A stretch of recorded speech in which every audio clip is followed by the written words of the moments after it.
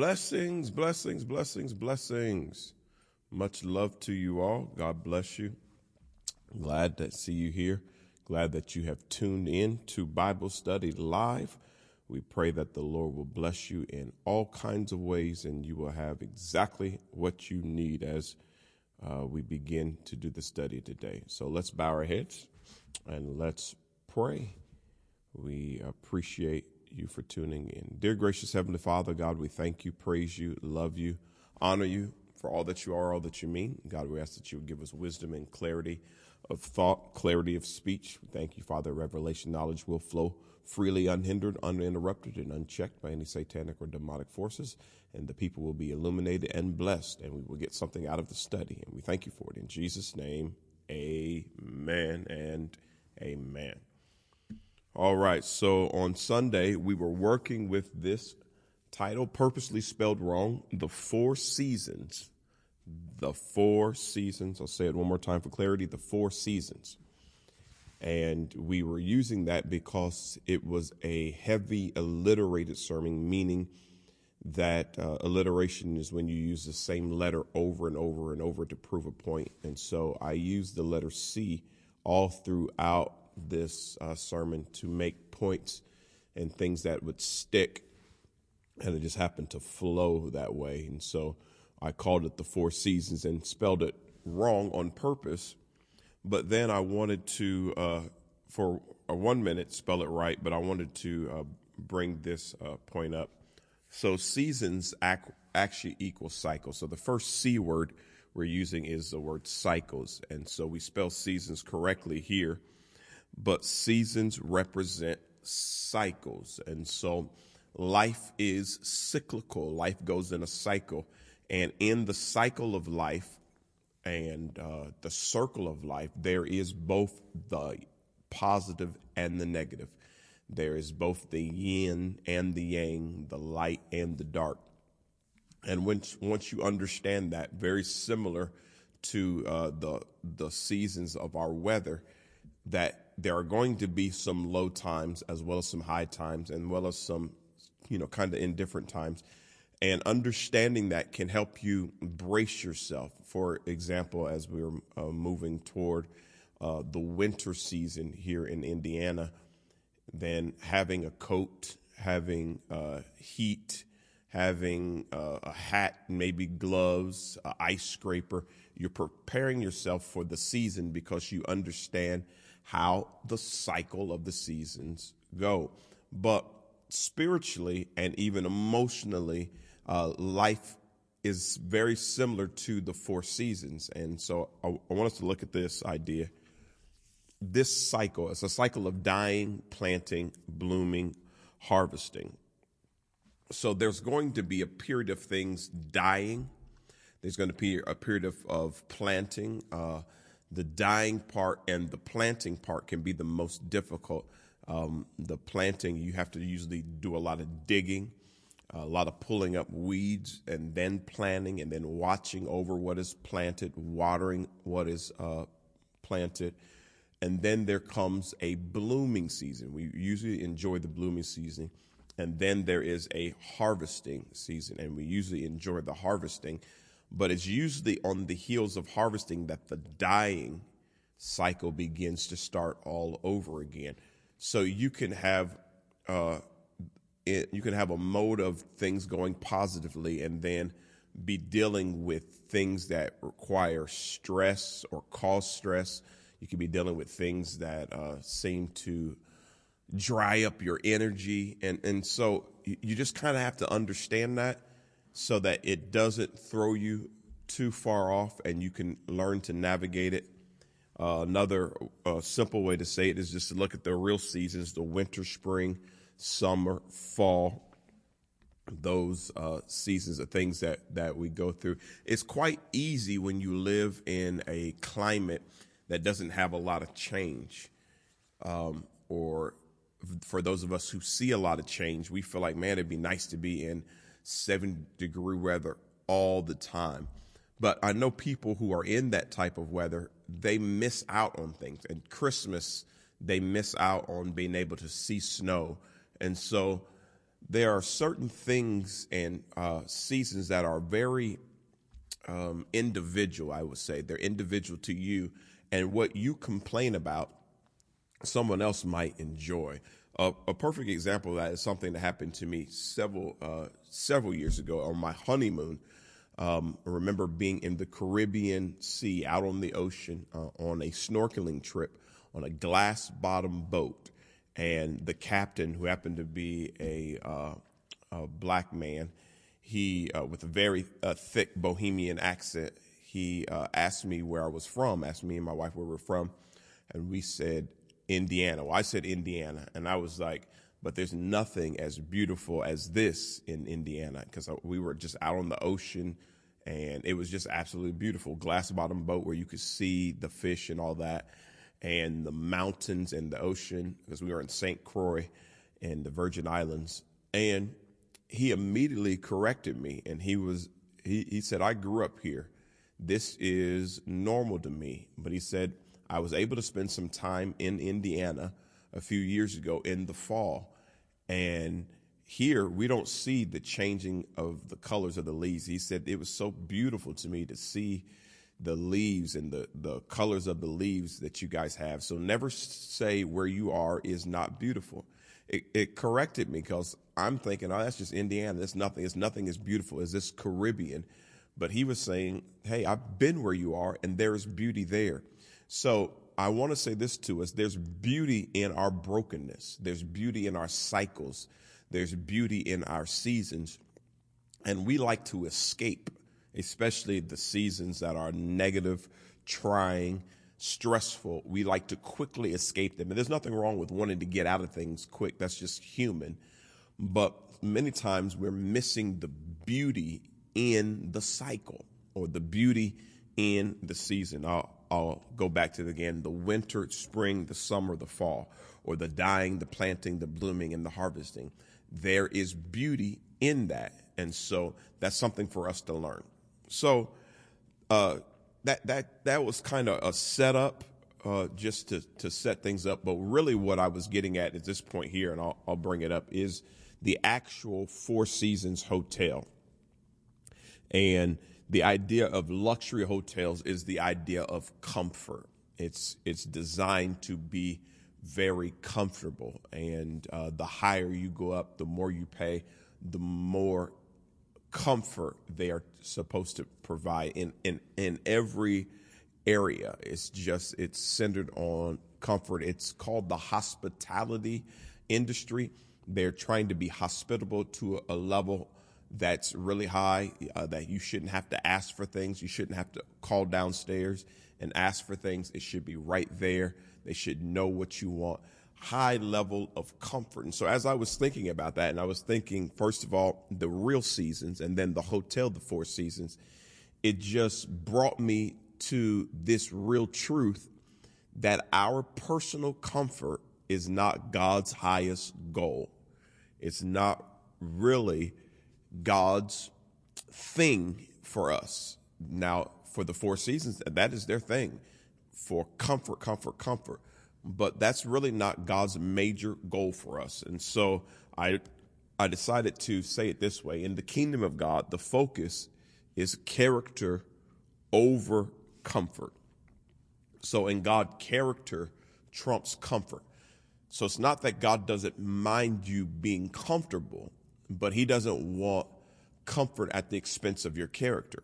So he allows seasons of both up and down, good and bad. Paul said it this way. He said, I know how to be well fed and hungry. I know how to abase and to abound.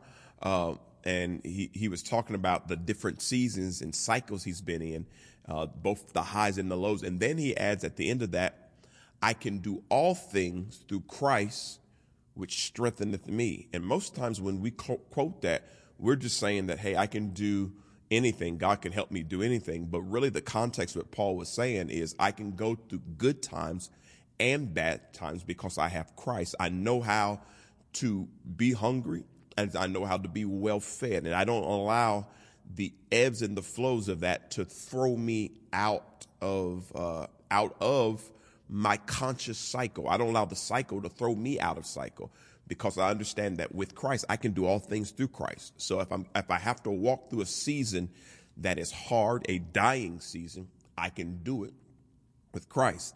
If I'm moving in a blooming season, it's okay. I can do it with Christ. I can do all things through Christ who strengthens me. As long as Christ has strengthened me, I can handle things. And it's always good to be a person that is even keeled. That even though life is up and down, that you're not up and down. You have a balance to yourself. You have a gravity to yourself. You know how to be, you know how to not fly off the handle with every adjustment. Life throws many adjustments at us, even within the cycles. There are things you may be in a cycle of positivity, and then there's just a day, a week, a month that is just a month from hell.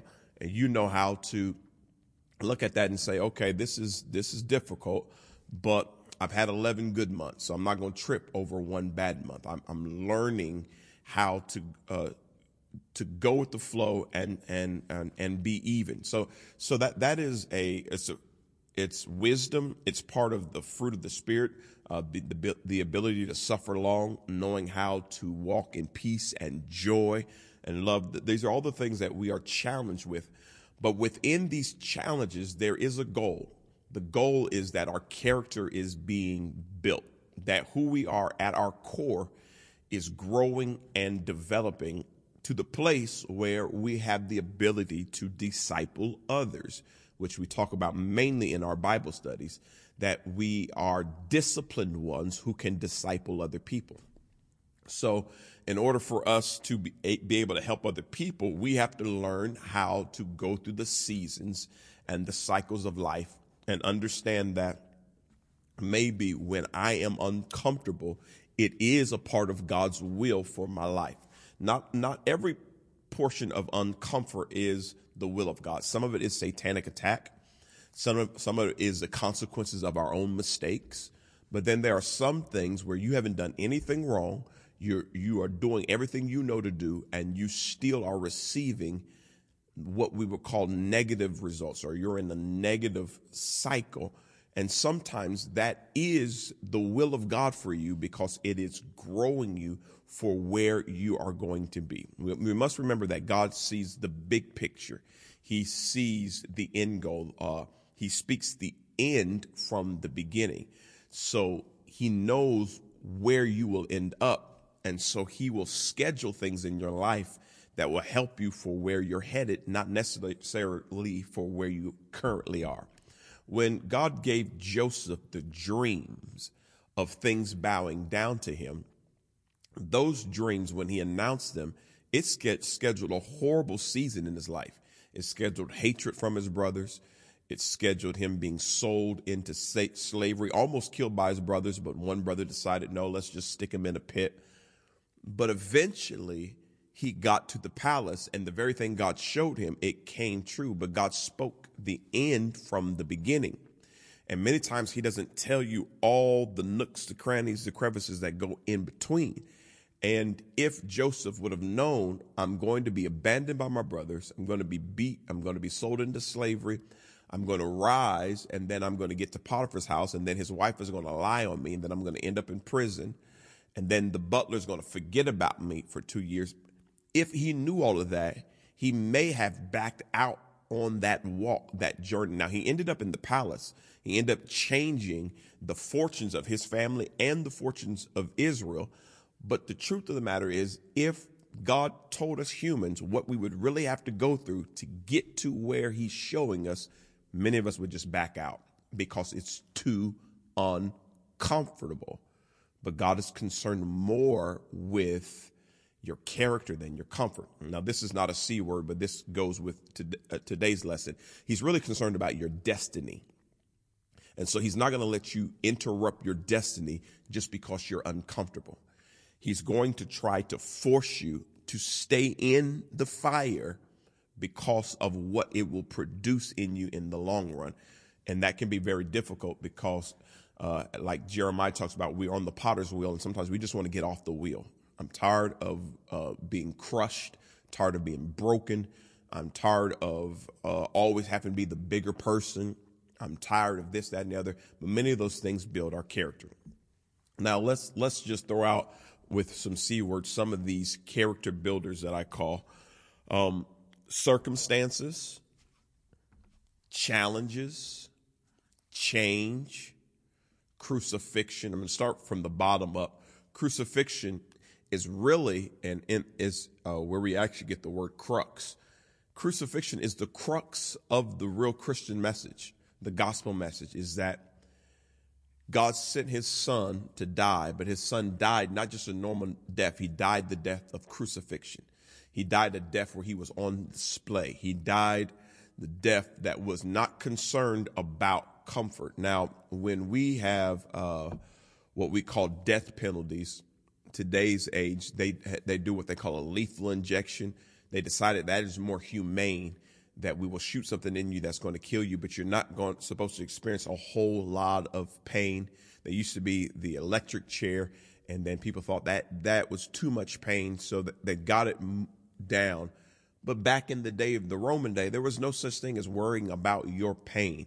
We want to crucify you. We want to put you to public shame. We want to beat you. We want to hurt you. We want it to be excruciating. And so when we know that Jesus did that for us, we can't be so weak that when it comes our turn to be crucified. Now, we're not talking about literal crucifixion, nor are we talking about people walking over us and abusing us. We're not talking about being sadistic, but we are talking about the things that we have to die to be the person that God is wanting us to be. We have to die to our flesh. Sometimes we have to die to our attitude. Sometimes people say things to us. They're petty and they take shots at us. They say things and your quick tongue is ready to go back at them, and God tells you to hold your tongue. For us, that's crucifixion. That is dying to what we want to do. And there's a very important scripture that comes up in the New Testament where Paul is talking. I believe it's Paul, but it says that ye have not, and I'm paraphrasing, but basically it says, you have not suffered unto death. Yes, you have gone through things, you have gone through challenges, but you haven't gone through the level that Jesus went through. So let's not be so weak that when we have to go through things that all we do is complain. Now, being human and having a relationship with God, there's going to be times where you complain or you say, God, it doesn't seem fair. There's nothing wrong with being honest with where you are. If you look at the Psalms, David was very, very honest. And some of those things were complaints. You look at Job, when Job was talking, a lot of that was complaints. So there is a time for that. But there is a season to, as they say, suck it up, buttercup. There's a season to realize, okay, this is what I have to walk through. God is not changing it. He's actually calling me to lean into it. So there's no need in me crying and pitying about it. I need to step in it and trust God to carry me through. I need to go through the crucifixion. I need to take up my cross and follow God. I need to allow myself to be disciplined in these areas. I need to be in a season of waiting and patience. I've prayed for something and it looks like it's a far way off. It's not going to show up right away. So I'm going to have to walk in the journey. I'm going to have to still praise God, still love people. So the more grateful you are for your end goal, which your end goal is God's got heaven for you. Heaven, your name is written in the Lamb's Book of Life. When you understand that, then you really begin to understand that there are certain things that I'm going through that are not worth me being stressed out and walking away from God because certain things aren't going right. I'm going to have to deal with it because at the end of the day, my reward is great. So there's crucifixion. Then there's change. Just simple changes can be challenging and build character in you. The change of seasons, the change, COVID brought severe change, changed the way our life works. The September 11th attacks, it brought change to the way we travel and do airports. It brought change, and change can be stressful. Change has uncertainty. Change can be challenging, but change is a part of life. So let's not get so complaining that every time we have to deal with change, we act like we can't handle it. You're going to have to just take some things because it's building you. And then, of course, there's challenges, which comes in all kinds of forms. And then there's just circumstances, just things that you cannot control, things that are outside of your control, things that have happened, that happened to you, and you just have to deal with. Circumstances can easily be spoken of things that people around you have done. When you are married and you have a spouse and your spouse is not vibing with you, they can really interrupt a lot of things and bring a lot of circumstances into your life. You have people who struggle in what they call sexless marriages, not because that's what they desire, but the desire of their spouse is so low that they can't connect the way they want to connect. And now that creates a circumstance, a challenge. Nobody wants to be married and celibate, forced upon them. So things like that happen. Or there are things where one spouse is horrible with money. And now I'm in debt, not because I chose to do something, but my spouse chose to do something. Now we all are suffering. Or the kids did something. I have a child that made some mistakes, and now we're going down to the courthouse, and now we're visiting a child in jail. Many times, other people can bring circumstances into your life, and that is very hard. That is very uncomfortable, because at the end of the day, I didn't do this, but the person I'm connected to did. That's why you have to be very careful who you connect to, because if you connect with the right person, you're still going to go through circumstances. The right person that God has for you is still going to bring challenge into your life because God is developing both people. But if you get with the wrong person, it's going to exacerbate that. It's going to multiply that times 10. So you have to be very careful who you connect to. So having said all that, one of the things that I have to be careful of in teaching this kind of message is that you don't get under the impression that things will never change. Just because heaven is my goal doesn't mean that we shouldn't have a piece of heaven here on earth, because there are certain things we do not need in heaven. I don't need debt freedom in heaven. I'm going to need debt freedom here. So even though you are in challenging times, times that are building your character, I don't want you to ever stop believing and pressing and leaning into better days, because the promises of God, they are both yes and amen in Christ. And so what you have to do is you have to, and my book talks about that, you have to have a lifestyle of worship that says, God, I'm worshiping you where I'm at, but I'm believing you for where I'm going, that my destiny is going to pay off, just like in Joseph's case. And so I'm not looking at this as if this will never change. When I get into the pity party, maybe I'll stay there momentarily, but I'm shaking myself out of that, because I know the God that I serve is not going to leave me in a place that's damaging me. It's going to build me, but it's not to damage me. And here's the thing about trials. When trials go beyond their expiration date, they start damaging you instead of growing you. And we don't want you in something so long that it's no longer building you. It's actually eroding you and tearing you down. So having said that, I brought this up Sunday. Comfort is not to totally cease. And this is where I'm really trying to take us to, is that yes, God wants character over comfort, but that doesn't mean comfort is supposed to totally stop. That doesn't mean you're supposed to never have a good break or never have a good day, never be able to have what you say, man, I got blessed. And some Christians are so heaven focused, they act like we're just supposed to be poor mouth, broke, busted, disgusted here on earth, and that honors God. It can honor God for a season if you're learning a lesson, but it's not a prolonged season. If you look at scripture, God was always promising them better days, that, yeah, I may have to punish you, but I'm going to turn it around. And so we have to get that in our mindset. Yes, I'm going through something and I'm willing to go through it for my character, but I don't want to stay in it a day longer than what God wants, because I believe that there's a connection between God and comfort. I believe there's such thing as godly comfort. And so having said that, this is where we get to our first actual verse. And so let's put this verse up here. 2 Corinthians 1:3.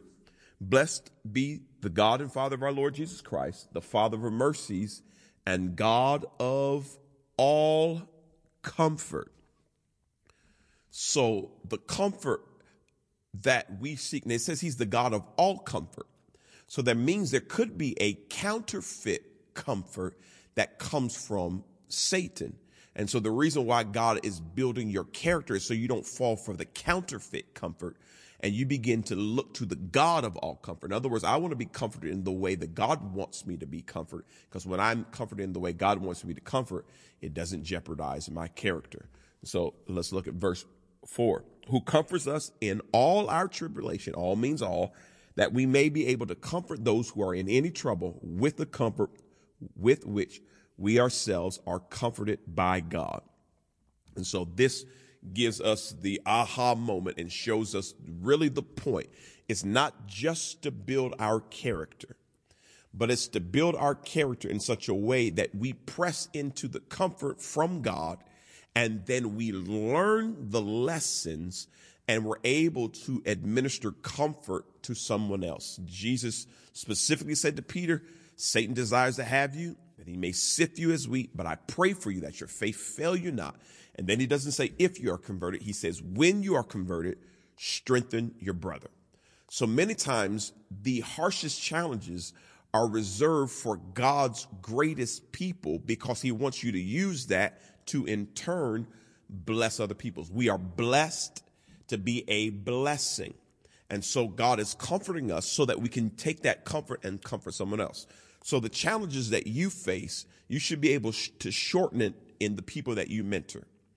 It took you 4 years to get that situation turned around. Took you 4 years to get out of debt. You should be able to cut that down to 2 years for that next person, because you've learned the lessons. You received the comfort from God and the wisdom, and you were like, man, if I would have known that, man, I wouldn't have had to stay in it this long.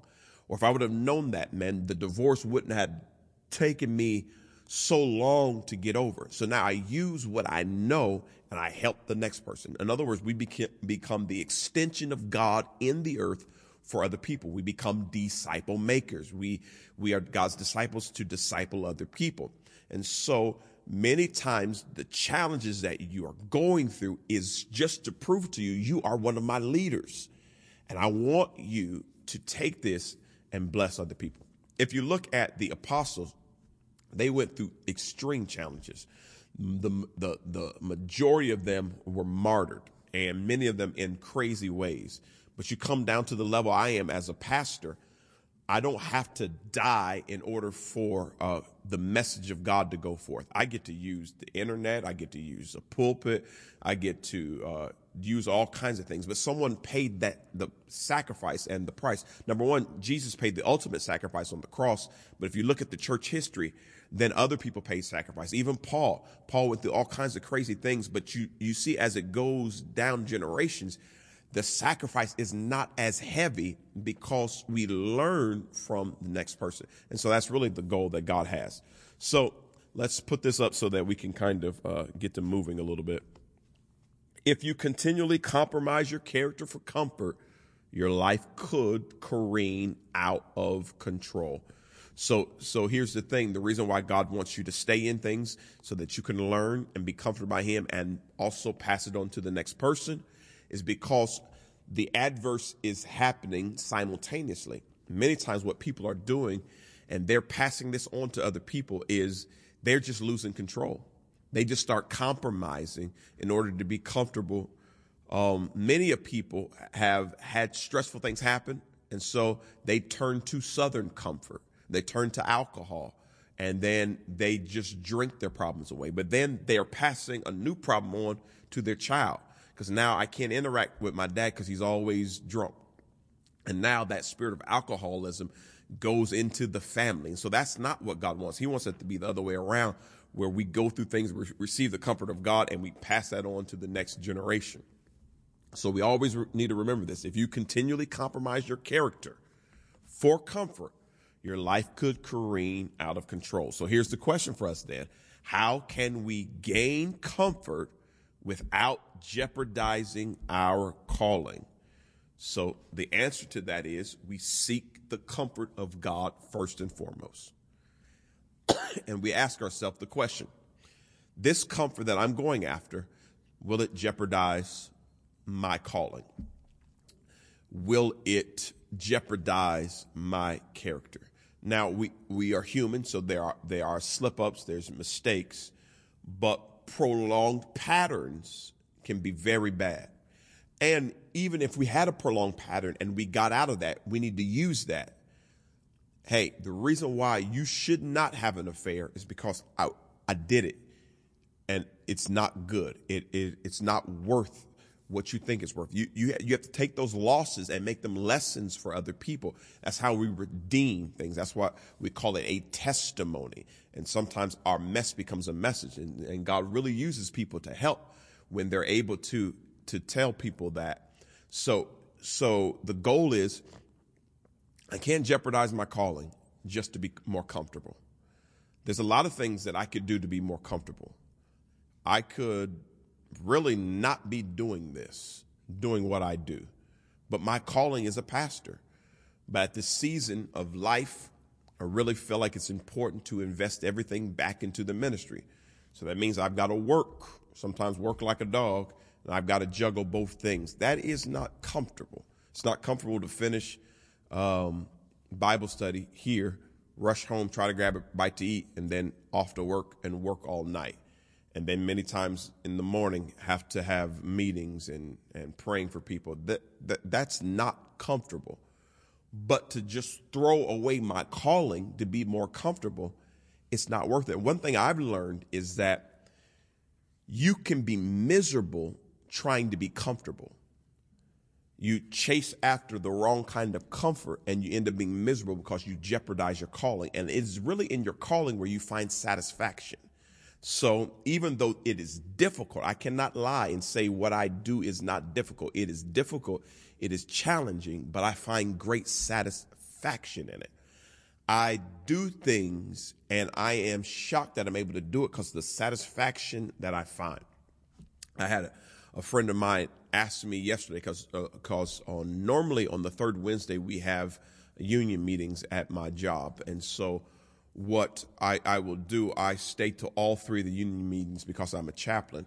So I work all night Tuesday night into Wednesday morning, and then I stay all day Wednesday until about 4 p.m. And then I travel home, get home about 5, usually shower and go straight and do Bible study. So that means I am up. And so my friend asked me, he's like, how do you do that? I said, number one, I do know that on those days, I don't have to go in that night. So all I got to do is get through to Bible study, and Bible study actually energizes me.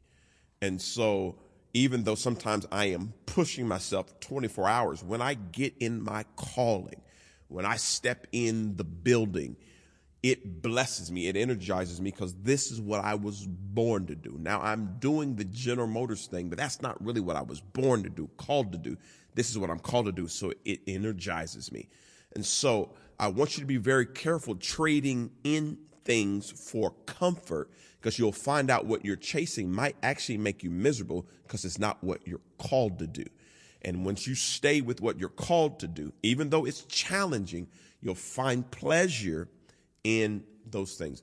The psalmist said, as the deer panteth for the water brook, so my soul longs after you. You alone are my heart's desire, and I long to worship you. So even though it's challenging, it's something beautiful about being able to worship God. And then also it dawns on me that there's no way my challenge can mirror up to God's challenge for me. He died for me, took all the sin of the world for me, so I can go through some uncomfort for the sake of the call. So having said that, let's get back to that question again. How can we gain comfort without jeopardizing our calling? And so this is where I really came up with the 4 seasons here. It's 4 C words that God uses to help you create comfort in chaos. I didn't mention this on Sunday, but I used the word create purposely. It's 4 C words that God uses to help you create. One of the things that's beautiful about God is that God is creative, but you are born in the image of God, the likeness of God, and God is inside of you. And what God wants to prove to us is that we can actually do what he did when he saw chaos in the garden. Well, actually, before it was the garden, in the world, in the beginning, he actually created order out of chaos. And God wants to show us that we can create comfort even in chaotic situations. And sometimes he allows the chaos to come, the lies on you to come, the attacks to come, not because he's mad at you, but to show you how powerful you are, how creative you are by using his word, how you can look at a challenge and just decide, I'm not going to let it mess up my day. And you can really overcome. And it's not just spiritual people. There are people who are natural humans who are able to do that. Athletes do it all the time.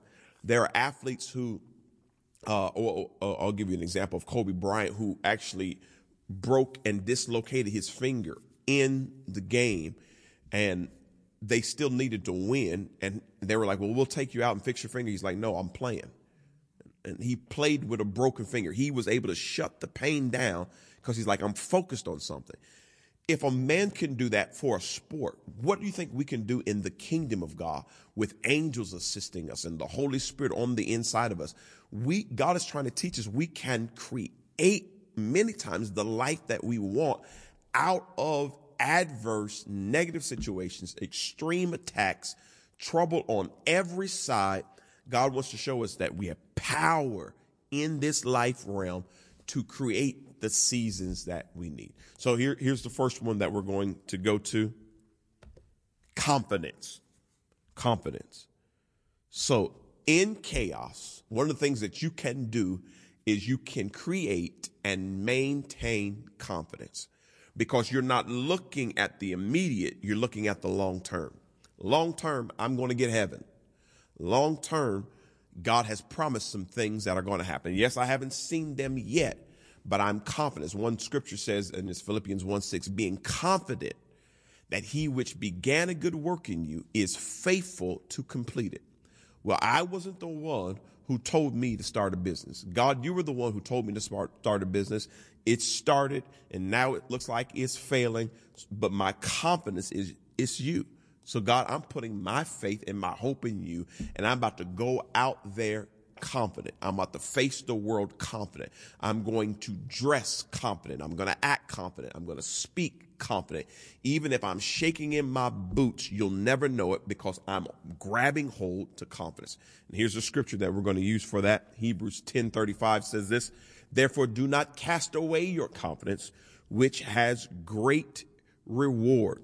For you have need of endurance, so that after you have done the will of God, you may receive the promise. Now, here is the secret. God just gave us the secret sauce, and I'm going to put it side by side. The reason why you can have confidence, because it's not that it's not going to happen, it's just that it's not going to happen right away. So the only thing you need is endurance. And the Bible lets us know that in the fruit of the Spirit, that is one of the fruit, long suffering, the ability to suffer long. So it says, for you have need of endurance, so that after you have done the will of God, you may receive the promise. So you'll do the will of God. And let me open it up so you can see it more. You're going to do the will of God here, and then there's going to be the promise over here. In between, all you need is endurance. All you need is to outlast the enemy. You don't have to win every battle. You don't have to make every decision right. All you have to do is not quit. And so when you know the only thing you have to do is not quit, it gives you confidence, because in the back of the book, we win. So all I got to do is outlast the enemy, because I've done the will of God, and now I'm waiting on the promise of God. I just got to outlast. I just got to make it. And it's okay. And the reason why I have confidence, because the Bible says that his mercies are new every morning, and great is his faithfulness. So yes, I had a bad day or a bad week or a bad month, but every day there's brand new mercy. Every day his faithfulness is still there.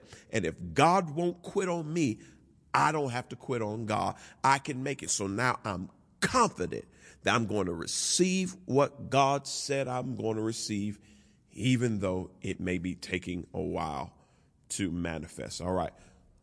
39. But we are not of those who draw back to perdition, but of those who believe to the saving of the soul. Let me make it even more clear.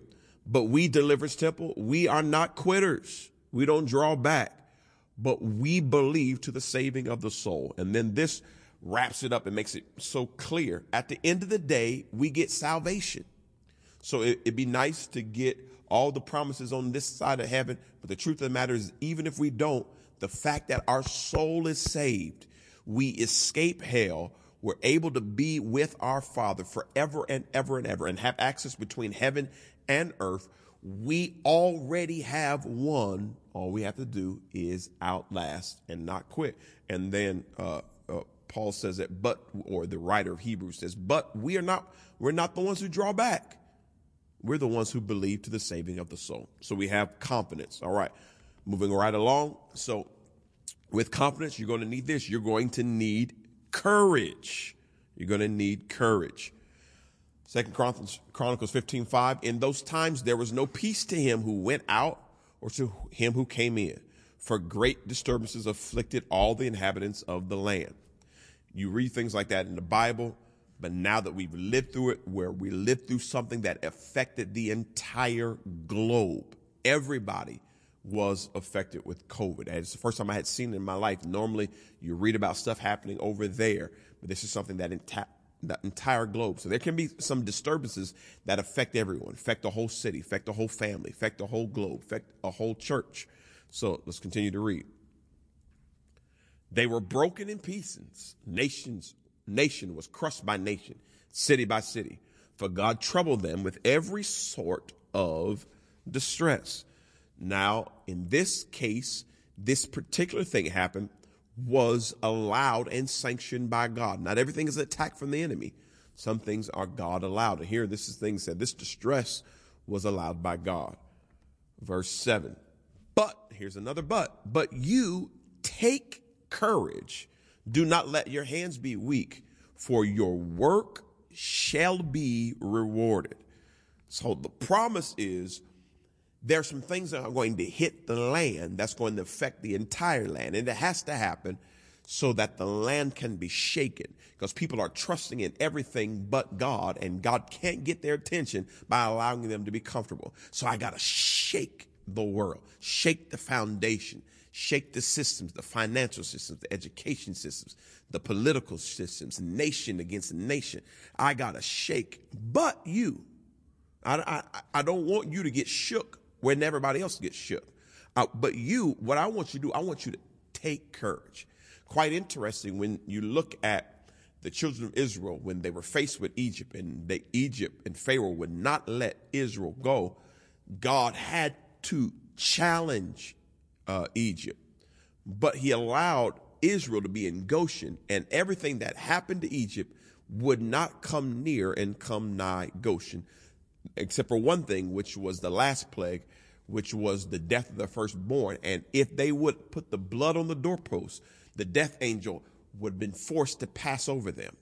And so you can take courage, because even though when the land is reeling and they're promising that there could be a recession, you do not have to be afraid and scared like everybody else is, because you're going to take courage. That means you actually have to take it. You can't just allow it to lay around. You can't play around with it. You have to grab courage, because that's what God says. We're going to look at the verse again. But you take courage. Do not let your hands be weak, for your work shall be rewarded. So let that confidence and that courage remind you there's a reward in it for you, for the work that you put in. And so that's going to lead us to this next one. That's going to, the third C, that's going to make you be calm, cause you to calm down. Once you've gone through trials. Satan doesn't have anything new. There's one scripture said there's nothing new under the sun. He changes variations, but it's usually the same stuff. So once you've gone through it for some time, you can calm down. You can not allow everything to really just throw you off the deep end. You can understand this is the season we're in, and I can, not that I like it, but I can be calm. I just got a message today after waking up that a cousin of mine had died. I heard about them having an aneurysm on yesterday. Went into prayer for them. They did not make it. This has been a season of death. I don't like it. I'm tired of it, but I'm not going to flip out. I'm going to approach things calm. Doesn't mean I won't be saddened that another life is lost, but if I freak out over every death that I hear about, I'm going to go crazy because we're hearing about death all the time, death on every hand. But the scripture tells us in Psalms 91, when we are under the shadow of Almighty, it says 1,000 shall fall by thy side, 10,000 at thy right hand, but it shall not come nigh you. You have to learn how to still approach things with calm because you understand that God is yet in control if I allow him to be in control. So I'm still going to be calm. I'm not going to flip out. I'm not going to go crazy. I'm not going to go overboard. And now that I do occasionally drink, now I'm going to start getting drunk. No, I'm not. I still have standards. I have boundaries. I have character, and I'm not trading that in just to be more comfortable. I'm going to be confident. I'm going to take courage, and I'm about to calm myself down because God is still on the throne. And he still lives inside of me. So I won't be, for sake of time, I won't give a whole lot of detail to this. We'll just go ahead and read the story. So let's go into the story for this verse, Matthew 8:23. Then Jesus got into the boat and started across the lake with his disciples. Suddenly a fierce storm struck the lake with waves breaking into the boat. But, here's another but, Jesus was sleeping. One thing that's important to point out, it says suddenly. So it came out of nowhere. And another thing to point out is waves were breaking into the boat. We know about boating is that when waves start coming in the boat, it's a possibility the boat will sink. Verse 25, the disciples went and woke him up shouting. I love how the scripture really is detailed. They were shouting, Lord, save us. We're going to drown. Now, I will pause and say this, that many of Jesus' disciples, not all of them, many of them were fishermen by trade. They spent time on the water. They knew how to swim. We see later on in John that at one point Peter swims to the resurrected Jesus. So they knew how to swim, but they were in something that was overwhelming, something over their head. And they were like, Lord, save us. We are going to drown. So we have to ask ourselves, how is Jesus sleeping in this?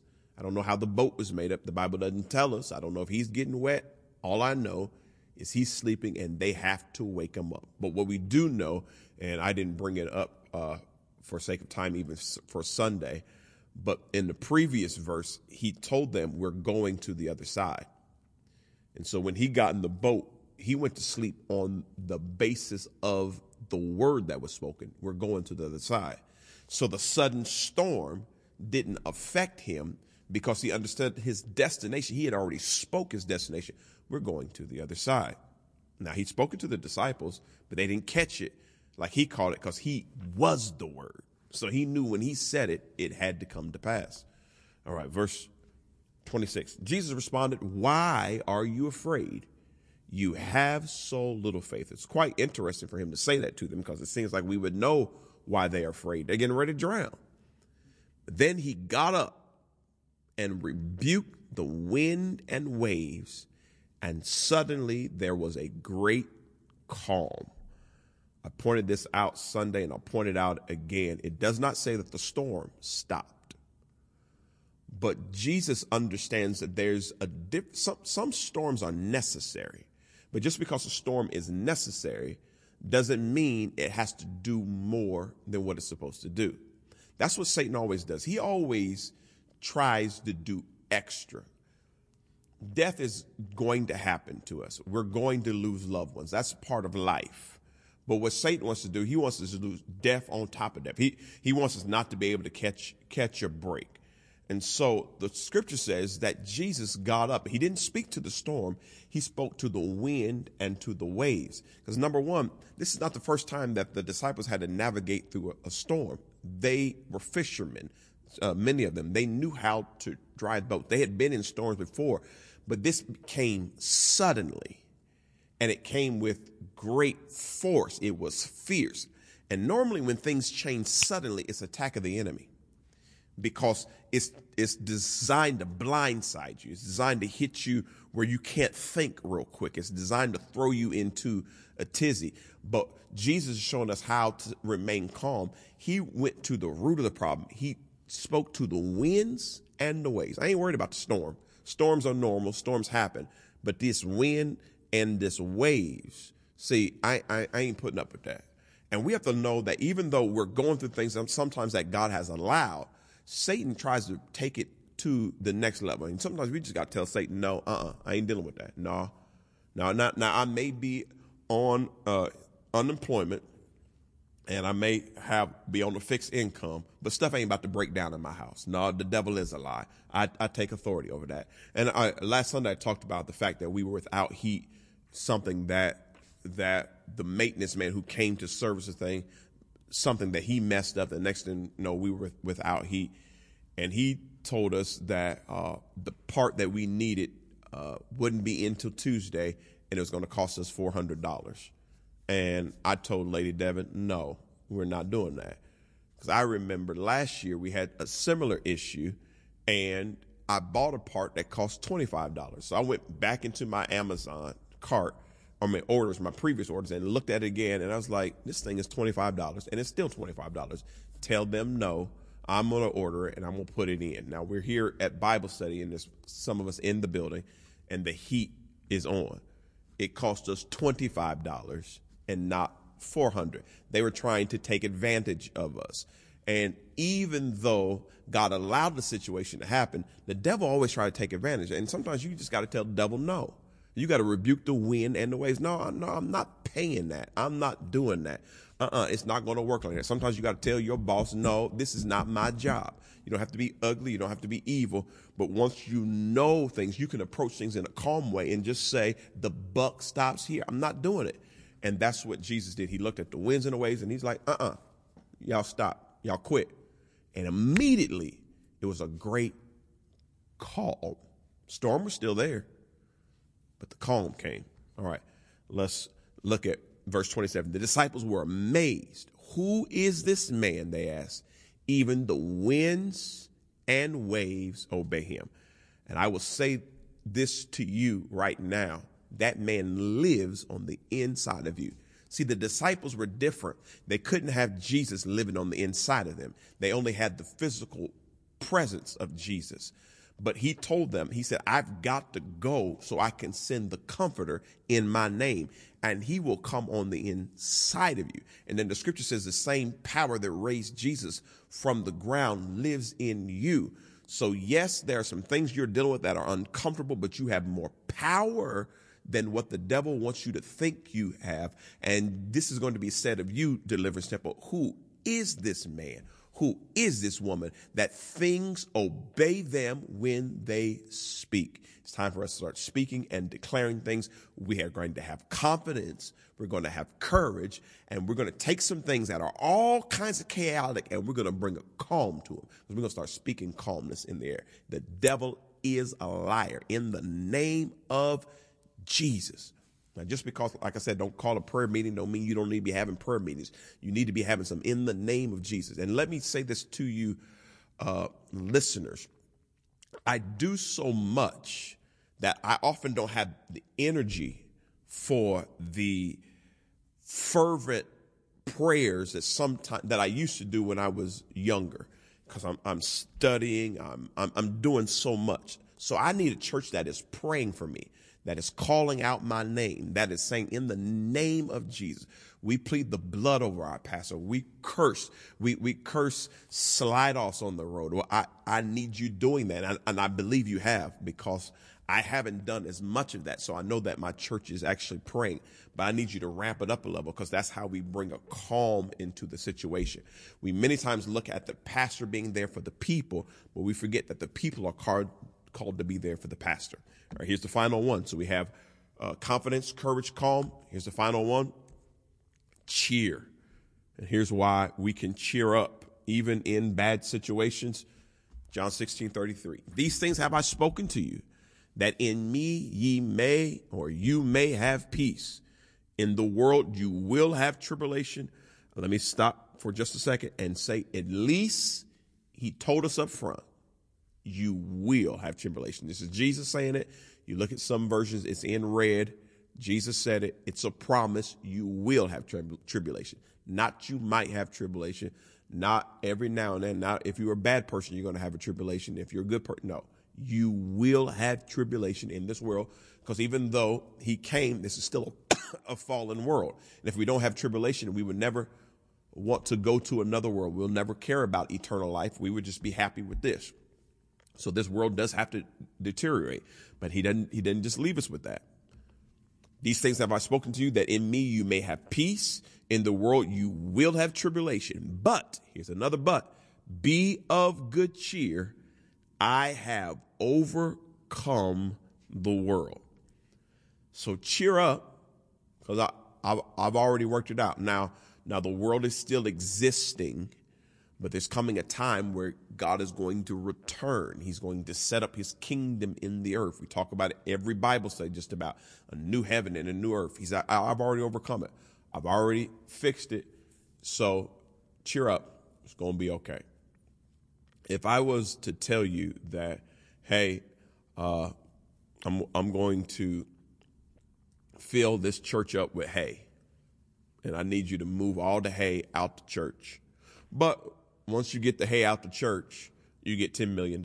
There'd be nothing to stop you from getting the hay out the church. I don't care how much hay drops and falls, and I don't care how tired you get. You know, if I keep working, I'm going to get $10 million. So, listen, at some point you might start playing in the hay. You get tired, you start resting in the hay. I got to get it out of here, but the reward is so great. So be of good cheer. I have overcome the world. The world will not take you out. The world will not snuff you out. The world will not be able to overcome you. You are more than a conqueror. So smile, saints, smile. All right, the 4 seasons. Let's close.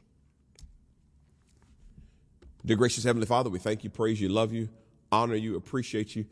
God, we know how to walk in the things you want us to walk in. We know how to abase and to abound. We know how to be on the top, on the bottom. We know how to be in the valley as well as the mountain. And we understand that we can do all things through you who strengthens us. And so we plan on having confidence, taking courage, choosing to be calm and cheering up, because you have won, and we thank you for it. In Jesus' name, amen and amen. God bless you. Much love to you.